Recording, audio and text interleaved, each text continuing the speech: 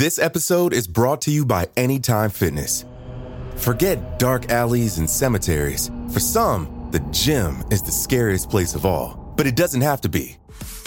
With a personalized plan and expert coaching, Anytime Fitness can help make the gym less frightening. Get more for your gym membership than machines. Get personalized support anytime, anywhere. Visit AnytimeFitness.com to try it for free today. Terms, conditions, and restrictions apply. See website for details. There's no better feeling than a personal win, and the State Farm Personal Price Plan can help you do just that. Talk to a State Farm agent today to learn how you can bundle and save with the Personal Price Plan. Like a good neighbor, State Farm is there. Prices are based on rating plans that vary by state. Coverage options are selected by the customer. Availability, amount of discounts and savings, and eligibility vary by state. Elevate every morning with Tommy John's Second Skin underwear. The luxurious support of Second Skin guarantees everything will go smoothly. With over 20 million pairs sold and thousands of 5-star reviews, guys love Tommy John. Plus, your most valuable assets are covered with Tommy John's best pair you'll ever wear or its free guarantee. Shop Tommy John's Friends and Family Sale right now and get 25% off site-wide at TommyJohn.com/Spotify. TommyJohn.com/Spotify. See site for details. Due to the graphic nature of this case, listener discretion is advised. This episode includes dramatizations and discussions of murder that some people may find offensive. We advise extreme caution for children under 13. In the summer of 1838, London bricklayer William Hubbard burst into a local pub and ran to the bar.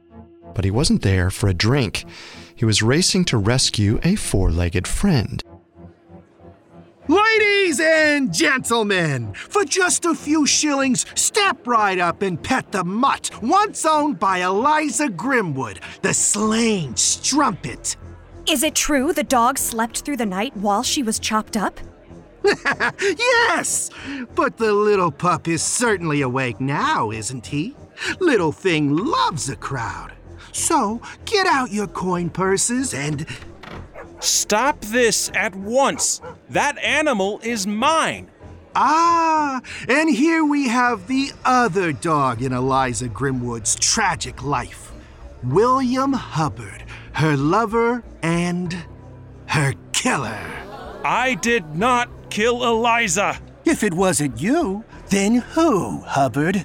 I don't know, but I swear to you, all of you, that the murderer will pay.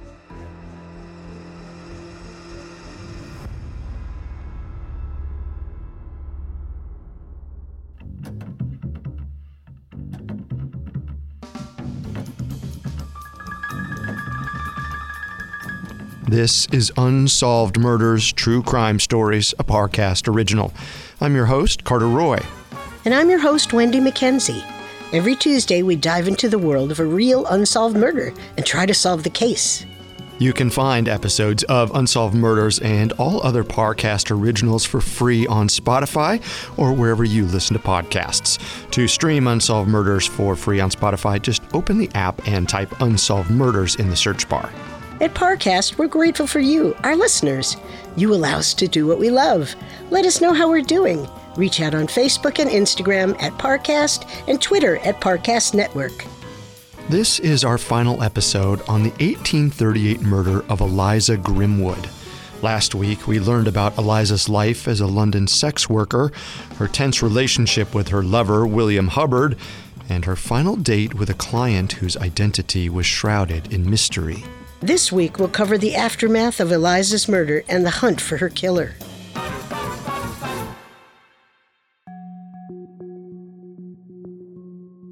By 1838, 31-year-old Eliza Grimwood had garnered a sterling reputation as a high-end sex worker in Victorian-era London.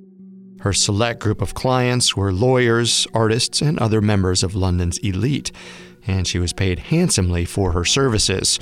Her charm and grace even earned her a nickname, the Countess. She shared a house in the London suburb of Lambeth with her lover, bricklayer William Hubbard. Hubbard was not only married, but he was also Eliza's first cousin, and he even took a cut of her profits. The pair lived with Eliza's friend and fellow sex worker Mary Glover and Glover's boyfriend William Best. The final members of the bizarre household were their housekeeper, Mary Fisher, and Eliza's darling spaniel puppy, whose name is unknown. Eliza spent the final night of her life, Friday, May 26th, at the Strand Theater. Patrons saw her being affectionate with a dapper stranger who was possibly foreign. The two of them left for Eliza's home around midnight. Housekeeper Mary Fisher let them in, but didn't get a good look at Eliza's client. He and Eliza quickly retreated to her chambers, and not a sound was heard during the night. The peace was shattered the next morning when Hubbard went into Eliza's room at 6 a.m. He discovered Eliza's body on the ground. Both the floor and the furniture were covered in her blood. As William Best alerted the police, a hysterical Hubbard ran to a local surgeon, William Henry Cook. When he saw that her throat had been slit, he came to a hurried conclusion. Very unfortunate. I see this far too often. You see murders often? Not at all. It seems Miss Grimwood took her own life. What? It happens with women of her, profession. Leading that sort of life eats away at one's soul. Poor thing. She was probably so ashamed of her sins that she thought this was her only way out. She would never! Eliza was happy, Dr. Cook. And this wound. Her neck has practically been cleaved in two. She wouldn't have the strength to do that. Are you a doctor? How can you be so sure? I know she was murdered. Dr. Cook's presumptions upset Hubbard, who vehemently denied that Eliza died by suicide. Fortunately, a police officer soon arrived to shed more light on the situation. 33-year-old Inspector Charles Field was an aspiring actor before he began his police career. Although he was young, he quickly gained his fellow officers' respect, thanks to his impeccable record and dogged determination. Field knew the Lambeth area well and even had a passing familiarity with Eliza Grimwood. Though her job was illegal, she kept under the radar and never caused trouble, so the police largely stayed out of her affairs. Field examined the crime scene, and fortunately he was more thorough than Dr. Cook. Dr. Cook, I'm afraid I disagree with you. This is a murder. No woman, no person would have been able to injure themselves like this. Would you mind helping me turn her over? If I must. Oh my. Mr. Hubbard, there's a deep wound in the back of her neck. Looks like it could be from a knife or sword of some sort. So that ruffian stabbed my dear Eliza in the back. You mean the Countess's gentleman caller? The bastard killed her in the night and ran off. Must have been quiet and quick work, especially if nobody was woken by it. If I'd heard her scream, maybe I could have saved her. Yes, unfortunate. Mr. Hubbard, is that blood on your trousers? What do you mean by that, Inspector Field? Nothing. I'll be in touch. Inspector Field officially deemed the crime a murder and quickly had the house searched for evidence. But each of the house's knives and razors were accounted for, and none were coated in blood. The inspector then made a count of Eliza's valuables. He discovered that a small amount of money may have been taken from Eliza's room, but her gold watch and expensive jewels were left in their place, as were other valuables in the house. This made robbery an unlikely motive for the killer. The only clue of note was a pair of lavender-colored gloves found in Eliza's bedroom. They were monogrammed with the initials SKR, and it wasn't clear if they belonged to Eliza. As the investigation continued indoors, crowds gathered outside Eliza's house, hoping to catch a glimpse of her body. While the residents of 12 Wellington Terrace insisted that Eliza was killed by her client, the crowd was more suspicious of Hubbard. Though he was a bricklayer by trade, locals knew him as a disagreeable drinker who relied on Eliza's profits to sustain himself. When Hubbard finally left the building, onlookers cried out, accusing him of murder. Field ordered the distraught Hubbard to stay indoors. He agreed, but insisted that Field find Eliza's mystery client. Field knew that pinning the crime on this unknown John would quell the panic and take the heat off Hubbard. But in the back of his mind, he couldn't help but think that William Hubbard was the most likely suspect. He held on to these suspicions as he continued the investigation the next day, Sunday, May 28th. He did his best to retrace Eliza's steps. He started by speaking with cab driver Joseph Spicknell, who confirmed he drove Eliza home from the theater with her client. Field pressed on to the Strand Theater, where bartenders and showgoers all confirmed that Eliza was at the theater on the night of May 26th. One particularly interesting eyewitness was a chatty 24-year-old sex worker named Catherine Edwin, who said she was one of Eliza's best friends. Eliza was with that handsome stranger again. He was dressed finely, like always, in a big hat and those absolutely marvelous little green spectacles. Had you encountered him before the night of the murder? Oh, yes. He took Eliza and me out for a coffee a few days ago at Mrs. Rosedale's in Piccadilly. Have you tried her scones? They're addictive. What can you tell me about the man, Ms. Edwin? Do you know his name? No. Or maybe I did learn it at one point, but I forgot. Eliza called him her crack-whiskered Antonio. I've only met him a few times, and my name for him was just the Foreigner. He was very mysterious. How are you certain he was foreign? Did he have a heavy accent? No, he spoke English well, but maybe with a slight accent. Or maybe not. I do know he spoke a few words to us in French. So he's a Frenchman? Or Italian. Honestly, he could have been a Spaniard for all I know. Miss Edwin, are you all right? Yes, of course. Why wouldn't I be? Because your dear friend was slain in her bed by a madman. What? It's a tragedy. An absolute tragedy. Inspector Field was puzzled by Catherine Edwin. She was flighty, sarcastic, and easily amused, which seemed unusual for the close friend of a murder victim. He visited the shop that she mentioned to speak to the owner. This person confirmed that a few days before the murder, a handsome, possibly foreign man had brought a few women in for a meal. Unfortunately, the owner couldn't confirm that the guests were Catherine, Eliza, or her mysterious client. London was a cosmopolitan city full of wealthy immigrants and attractive women, so it was possible he'd seen an entirely different group of people. This lead had proved largely fruitless. Nevertheless, he believed Catherine seemed to be an eyewitness with valuable evidence. He had her testify at the inquest into Eliza's death. The hearing began on Monday, May 29, 1838. Coroner Richard Carter presided. The proceedings started off on a grisly note, as Eliza Grimwood's body was wheeled out for display. The jury watched with morbid curiosity as Dr. Cook, the surgeon who initially thought Eliza had taken her own life, revealed the extent of her injuries. Miss Grimwood was murdered around 1 a.m. She was found fully clothed, which indicates that she had already gotten dressed after her appointment. Couldn't that also indicate that carnal relations never occurred? I suppose. She has 3 stab wounds in her breast, her sternum, and her abdomen. There are also smaller cuts on her left hand, which could indicate she tried to fight off her attacker's blade, which was likely a knife or a dagger. And the neck wounds? Those were her cause of death. The injury on the front of her neck severed her windpipe and her cardioid artery, and the stab on the back of her neck practically split her spinal cord in 2. From the looks of it, the killer may have tried and failed to saw her head off.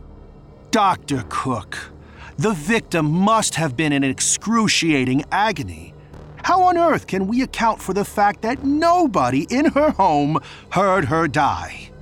Miss Grimwood's lips were swollen and bruised, so it's likely that her killer clamped her mouth shut to keep her from screaming. The poor girl. The jury was shocked by the brutality that had been enacted against Eliza. The shocks would only continue when the coroner called his first suspect, William Hubbard, to the stand. We'll see what Hubbard had to say in his defense after this. This episode is brought to you by Anytime Fitness. Forget dark alleys and cemeteries. For some, the gym is the scariest place of all, but it doesn't have to be. With a personalized plan and expert coaching, Anytime Fitness can help make the gym less frightening. Get more for your gym membership than machines. Get personalized support anytime, anywhere. Visit AnytimeFitness.com to try it for free today. Terms, conditions, and restrictions apply. See website for details. Elevate every morning with Tommy John's Second Skin underwear. The luxurious support of Second Skin guarantees everything will go smoothly. With over 20 million pairs sold and thousands of 5-star reviews, guys love Tommy John. Plus, your most valuable assets are covered with Tommy John's best pair you'll ever wear or its free guarantee. Shop Tommy John's Friends and Family Sale right now and get 25% off site-wide at TommyJohn.com/Spotify. TommyJohn.com/Spotify. See site for details. Now, back to the story.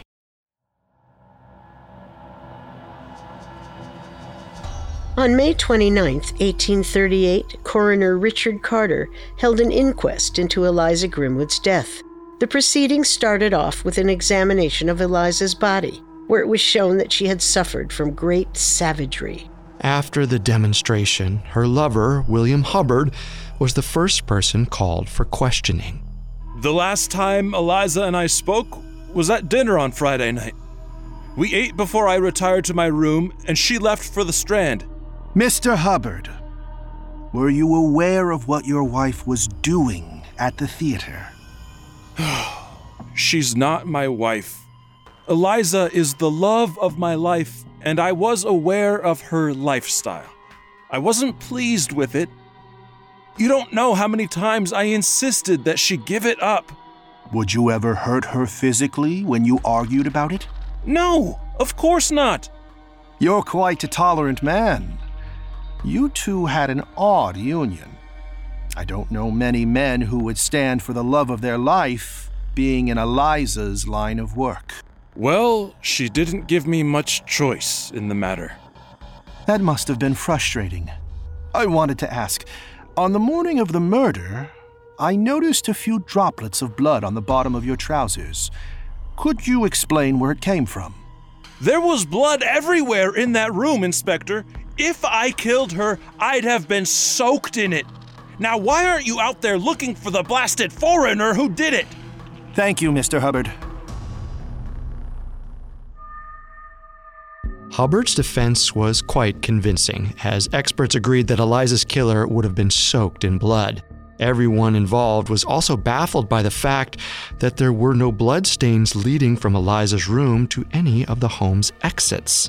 One possible explanation was noted by the housekeeper, Mary Fisher. Mary remembered that Eliza's client was carrying a Macintosh as he entered the home. A Macintosh was a rubberized raincoat, and if the client wore it while killing Eliza, he could have avoided staining his clothes. This revelation temporarily took the heat off of Hubbard, but he had plenty of other issues to deal with. Eliza Grimwood's brother, Thomas, soon moved into her old room to help settle her affairs and follow the case more closely. Thomas disapproved of Eliza's career and despised Hubbard, so tensions were high as Eliza's family and friends prepared for her funeral. Eliza Grimwood was buried at St. John's Church on June 1st. Hundreds of people attended, though most were gawking strangers intrigued by the murder. Eliza's brothers attended the funeral, as did Inspector Field, but Reverend Irvine of St. John's Church convinced Hubbard not to go. Mr. Hubbard, it's only going to be harder if you attend. There's an angry mob out there who have set their sights on you. If they riot, Eliza won't get the dignified ceremony she deserves. But don't you see that I have a right to be there? Unless... Reverend, do you believe that I killed Eliza too? That's between you and the Lord, my son. After the burial, the inquest continued. On Monday, June 4th, the courts focused their attention on Eliza's final client. To this end, they called on 24-year-old Catherine Edwin, the sex worker who told Inspector Field she knew all about the mystery man. Field found Catherine to be flighty and skittish when he first met her, but when she took the stand, she was eager to tell the jury what she knew, in dramatic detail. She claimed that while she didn't know the foreigner's name, he was an Italian who spoke excellent English and French. He was madly in love with Eliza, and while Eliza felt similarly, their relationship was troubled. Oh, Inspector, this man was besotted with Eliza, and he had a temper. Once, he proposed to her on the Waterloo Bridge, and when she refused, he threatened to push her into the Thames. Was that the only time the foreigner showed signs of violence? No. One time, he took Eliza and me to a candy shop. He ordered everything and paid for it, too. He and Eliza talked about opera. They loved the opera, while I dug into the most scrumptious crumpet I've ever... Miss Edwin, please. I apologize. The foreigner proposed to Eliza again, but she said no, and you'll never believe what he did next. What did he do, Miss Edwin? He whipped off his overcoat in an absolute fury, and oh, it was so frightening. A knife clattered to the ground from his pocket. You don't suppose that's what he used to kill Eliza, do you? Heavens! I feel just dreadful. Catherine Edwin's testimony was spellbinding, and she dropped morsel after morsel of evidence that painted the mysterious foreigner as a murderous, jilted lover. But there was one person at the inquest who'd had enough of Edwin: Eliza's best friend and housemate, Mary Glover. I thought maybe one day this foreigner will wear Eliza down and whisk her off to some grand Italian villa. I won't listen to any more of this nonsense. Miss Glover, if you cannot observe in silence, you will be removed. Then recall me to the stand so that I may testify against this lying wench. How dare you, Inspector Field? This is outrageous. I'm trying to help my dear sweet Eliza.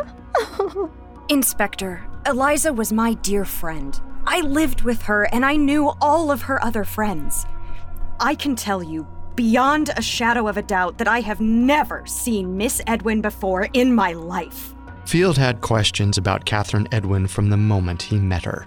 But she was also the closest thing he had to a star witness, thanks to her seemingly limitless knowledge about Eliza and the foreigner. After more digging, investigators discovered that Catherine Edwin was actually a 16-year-old girl who was pretending to be an older, more interesting person. It's possible she really did see Eliza at the Strand Theater on the night she was murdered, but all of her other stories were complete fabrications. We don't know why Catherine so gleefully inserted herself into the narrative, but once her lies were discovered, she was quickly removed. The next witness to take the stand was Harriet Chaplin, a sex worker who identified herself as Eliza Grimwood's niece. We don't know which of Eliza's siblings was her parent, but Harriet's testimony cast some dark shadows upon Hubbard instead of the mysterious foreign client. Harriet had spent some time tailoring Eliza's wardrobe, and over the years, she had witnessed some alarming fights between Eliza and Hubbard. Hubbard was always trouble. Even if friends were around, he'd smack Eliza across the face. Lord only knows what he'd do when they were alone. Miss Chaplin, can you tell me what they quarreled about most often? The men, obviously.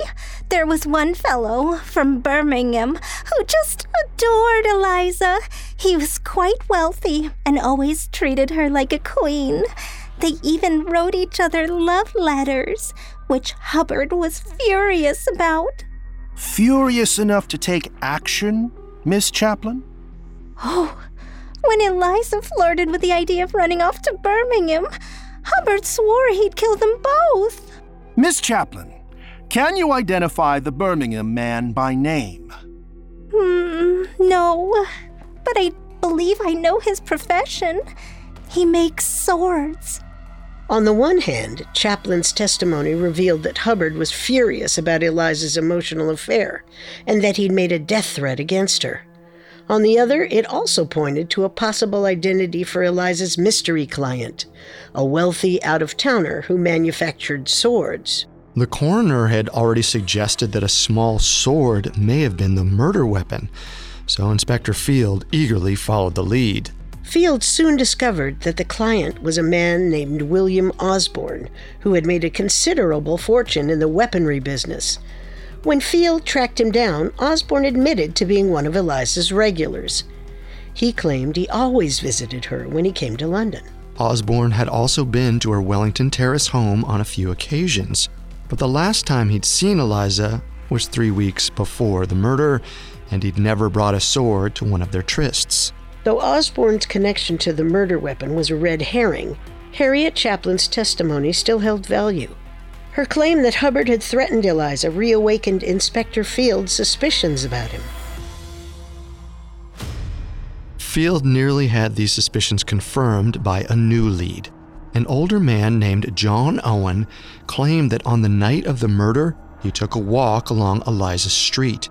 In one of the doorways, he saw a man with blood-stained hands crying out toward the heavens for forgiveness. Field hoped that the man Owen saw was Hubbard. So did Eliza's brother Thomas, who firmly believed Hubbard was the guilty party. However, despite the excitement, it soon became obvious that John Owen was mentally unwell. He had likely fabricated the entire story. For the second time, Inspector Field had gotten his hopes raised by a liar. John Owen and Catherine Edwin weren't the only frauds who impeded the investigation. The London police received dozens of visitors and letters from anonymous tipsters, each claiming to know who killed Eliza Grimwood. Yet they were all dead ends. Almost 2 weeks passed since the murder on May 27th, and Field got no closer to catching the killer. Around June 10th, Coroner Richard Carter presented his final statement on the matter. After careful consideration, he determined that despite the rumors about Hubbard, Eliza's mystery client was still the most likely killer. I believe this brutal slaying was the result of a transaction gone disastrously wrong. The likely scenario is, after intercourse, Ms. Grimwood's client, who may be a foreigner, attempted to leave without compensating her. When Ms. Grimwood desperately tried to stop him, he whipped out his weapon and slashed at her throat until her pitiful protests were silenced forever. The coroner felt there wasn't enough evidence to connect Hubbard to the murder. There also wasn't any weaponry in the house that matched the blade used to kill Eliza. But Richard was also openly judgmental of Eliza's career. It's possible the idea that her work had gotten her killed was merely a cautionary tale that made the most sense to him. Either way, it was a demoralizing blow to Inspector Field and his suspicions of Hubbard, but his luck would soon turn around.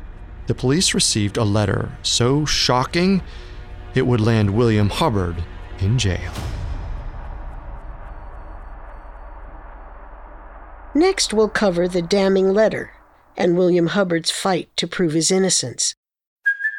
Hey, it's Kaylee Cuoco for Priceline. Ready to go to your happy place for a happy price? Well, why didn't you say so? Just download the Priceline app right now and save up to 60% on hotels. So whether it's Cousin Kevin's Kazoo Concert in Kansas City, go Kevin, or Becky's Bachelorette Bash in Bermuda, you never have to miss a trip ever again. So download the Priceline app today. Your savings are waiting.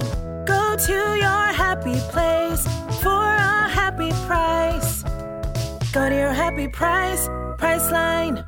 Hi, I'm Daniel, founder of Pretty Litter. Did you know cats tend to hide symptoms of sickness and pain? I learned this the hard way after losing my cat, Gingy. So I created Pretty Litter, a health monitoring litter that helps detect early signs of illness by changing colors, saving you money and potentially your cat's life. Pretty Litter is veterinarian developed, and it's the easiest way to keep tabs on your fur baby's health right at home. Go to prettylitter.com and use code SPOTIFY for 20% off your first order and a free cat toy. Terms and conditions apply. See site for details.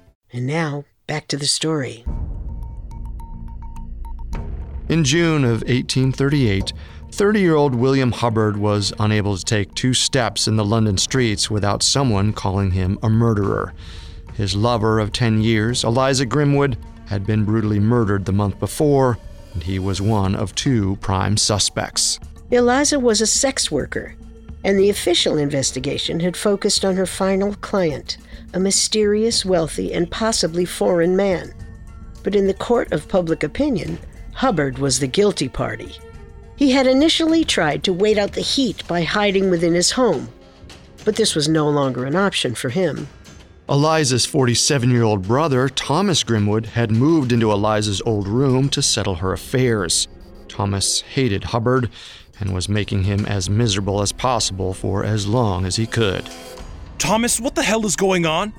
I just saw some woman leaving the house with Eliza's silver jewelry box. Ah, yes. She drove a hard bargain, but I managed to sell it for 80 pounds. Sell it? I'm putting Eliza's things up for auction. There's been some interest, and frankly, I can't bear to see these remnants of her lifestyle cluttering up the place. But these are our memories. Eliza would have wanted me to have them. No, Hubbard. They belonged to Eliza. And since you never married her, they belong to me. This is an outrage. I won't just sit here and watch you rip apart the home we built together. Then maybe you should leave. I'll be ripping it apart either way. Thomas Grimwood and his brothers sold Eliza's furniture and jewelry and even tried to auction off the puppy that Hubbard had gifted her.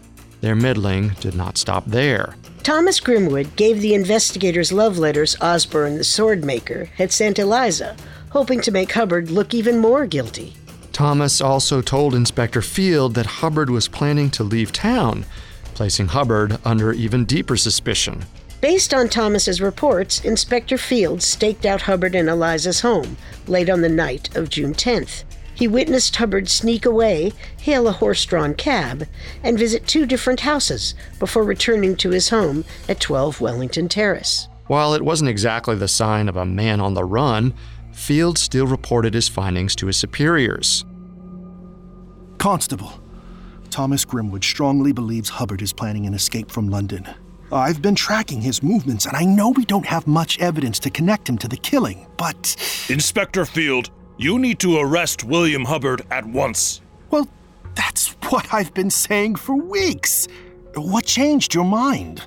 This letter we just received. It appears to be from the man Miss Grimwood was with the night she was killed.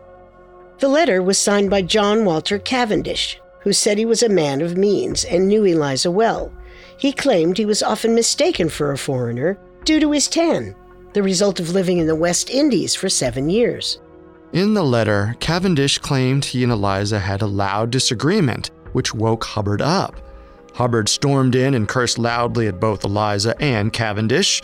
Fearful for his life, Cavendish escaped, leaving behind a ring and a pair of black gloves. The letter both identified Eliza's lover and implied that Hubbard was the one who killed her after Cavendish escaped. While no ring was found at the crime scene, a pair of gloves had been recovered. The gloves were lavender-colored, not black, but investigators hadn't released any public information about the gloves at all, so they still considered the letter to be a break in the case. Inspector Field arrested Hubbard at 3 a.m. on Monday, June 11th. That afternoon, a jury reassembled at London's Union Hall for continuation of the inquest. As Hubbard was brought there in handcuffs, an angry mob waited for him at the hall's entrance. Hubbard had the whole city against him, and the investigators inside were now convinced he was the killer too. Is it not true, Mr. Hubbard, that you slipped out of Wellington Terrace on the night of June 10th with the intention of leaving London? No! It was only to visit my mother and brother. I was trying to see if I could stay with them, but they couldn't accommodate me. So I went back to my home. Were you unaware of how suspicious this seemed to Thomas Grimwood? Thomas was the one who urged me to go. He even gave me 30 shillings to leave, probably so he could keep ripping apart my home. Hubbard's escape attempt appeared to be a simple setup designed to make him look guilty. Thomas Grimwood clearly had it in for him. To cast further doubt on Hubbard's guilt, the letter from Cavendish implicating Hubbard was also flawed.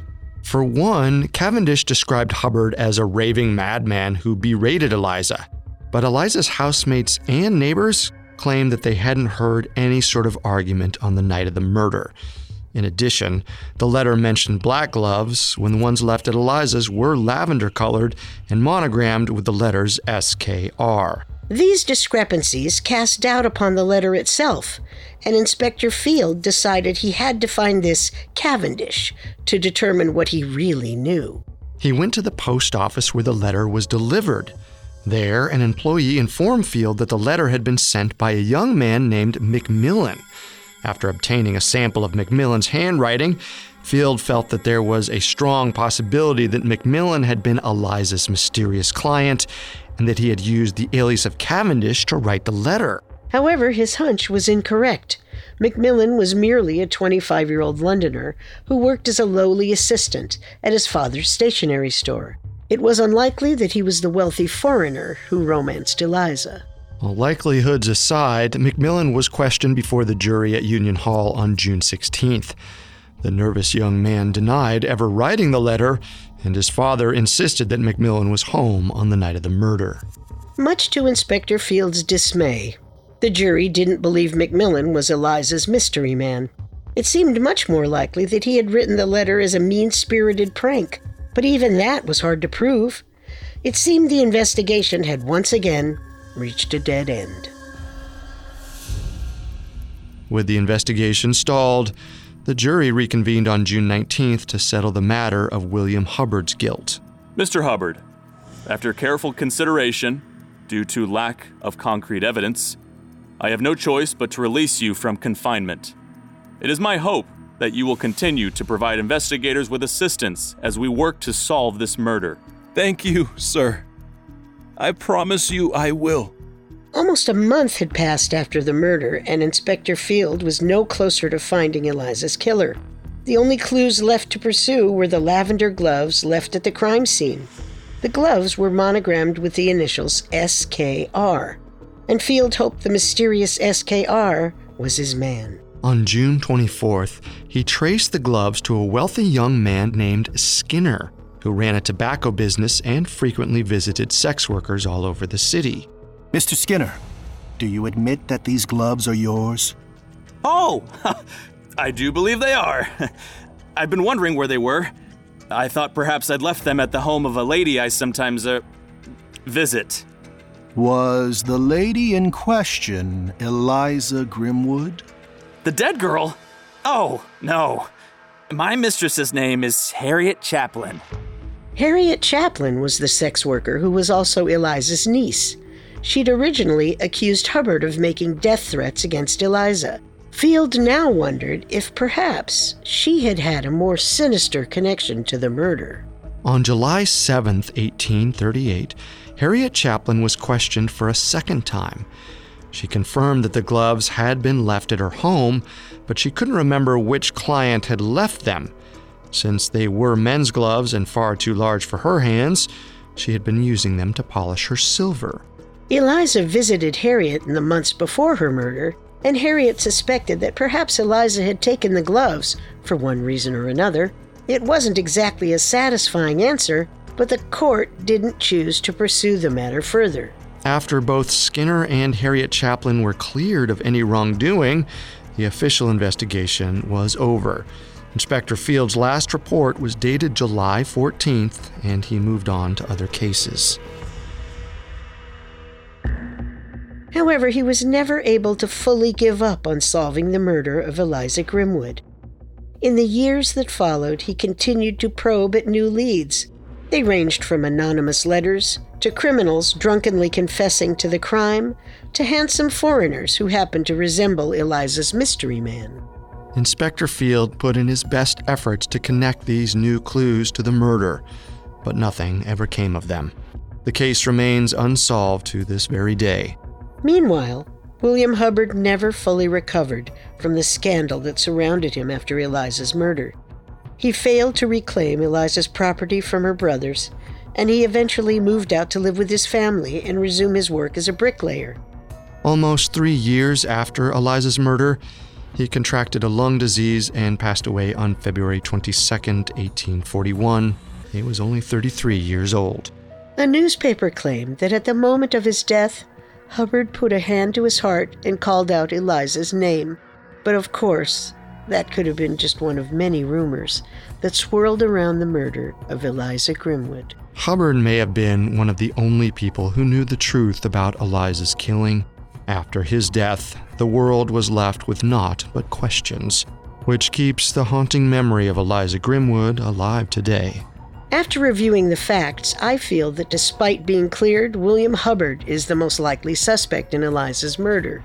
He was a jealous man who resented Eliza's sex work, even if he made money off of it. Her possessions were valuable enough for her brothers to auction off, but if they hadn't gotten in the way, maybe Hubbard would have made even more money off of Eliza once she was dead.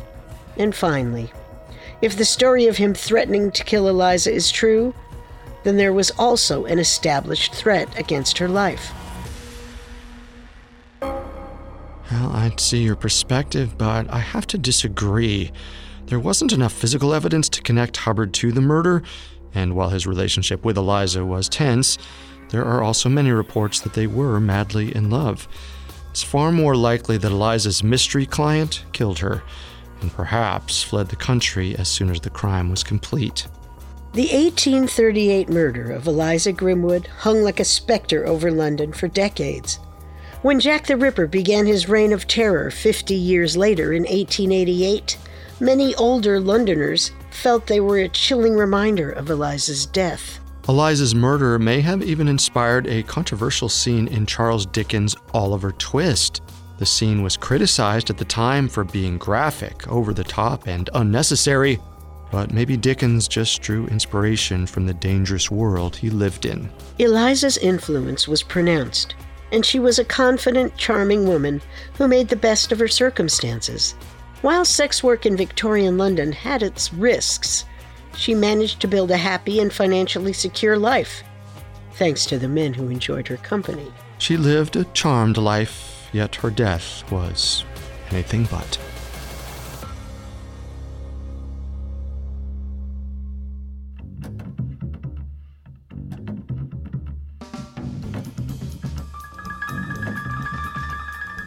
Thanks again for tuning into Unsolved Murders. We'll be back next Tuesday with a new episode. For more information on the Eliza Grimwood murder, amongst the many sources we used, we found The Ripper of Waterloo Road by Jan Bondesen to be extremely helpful to our research. You can find all episodes of Unsolved Murders and all other Parcast originals for free on Spotify. Not only does Spotify already have all of your favorite music, but now Spotify is making it easy for you to enjoy all of your favorite Parcast originals, like Unsolved Murders, for free, from your phone, desktop, or smart speaker.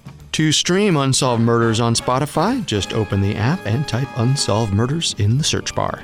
And don't forget to follow us on Facebook and Instagram at Parcast and Twitter at Parcast Network. We'll see you next time. If we live till next time. Unsolved Murders True Crime Stories was created by Max Cutler and is a Parcast Studios original. Executive producers include Max and Ron Cutler. Sound design by Carrie Murphy, with production assistance by Ron Shapiro, Carly Madden, Isabella Way, and Joel Stein. This episode of Unsolved Murders was written by Amin Osman, with writing assistance by Abigail Cannon. The amazing cast of voice actors includes Jen Wong, Harris Markson, Dan Velasquez, Joe Hernandez, and Susanna Corrington. It stars Wendy McKenzie and Carter Roy.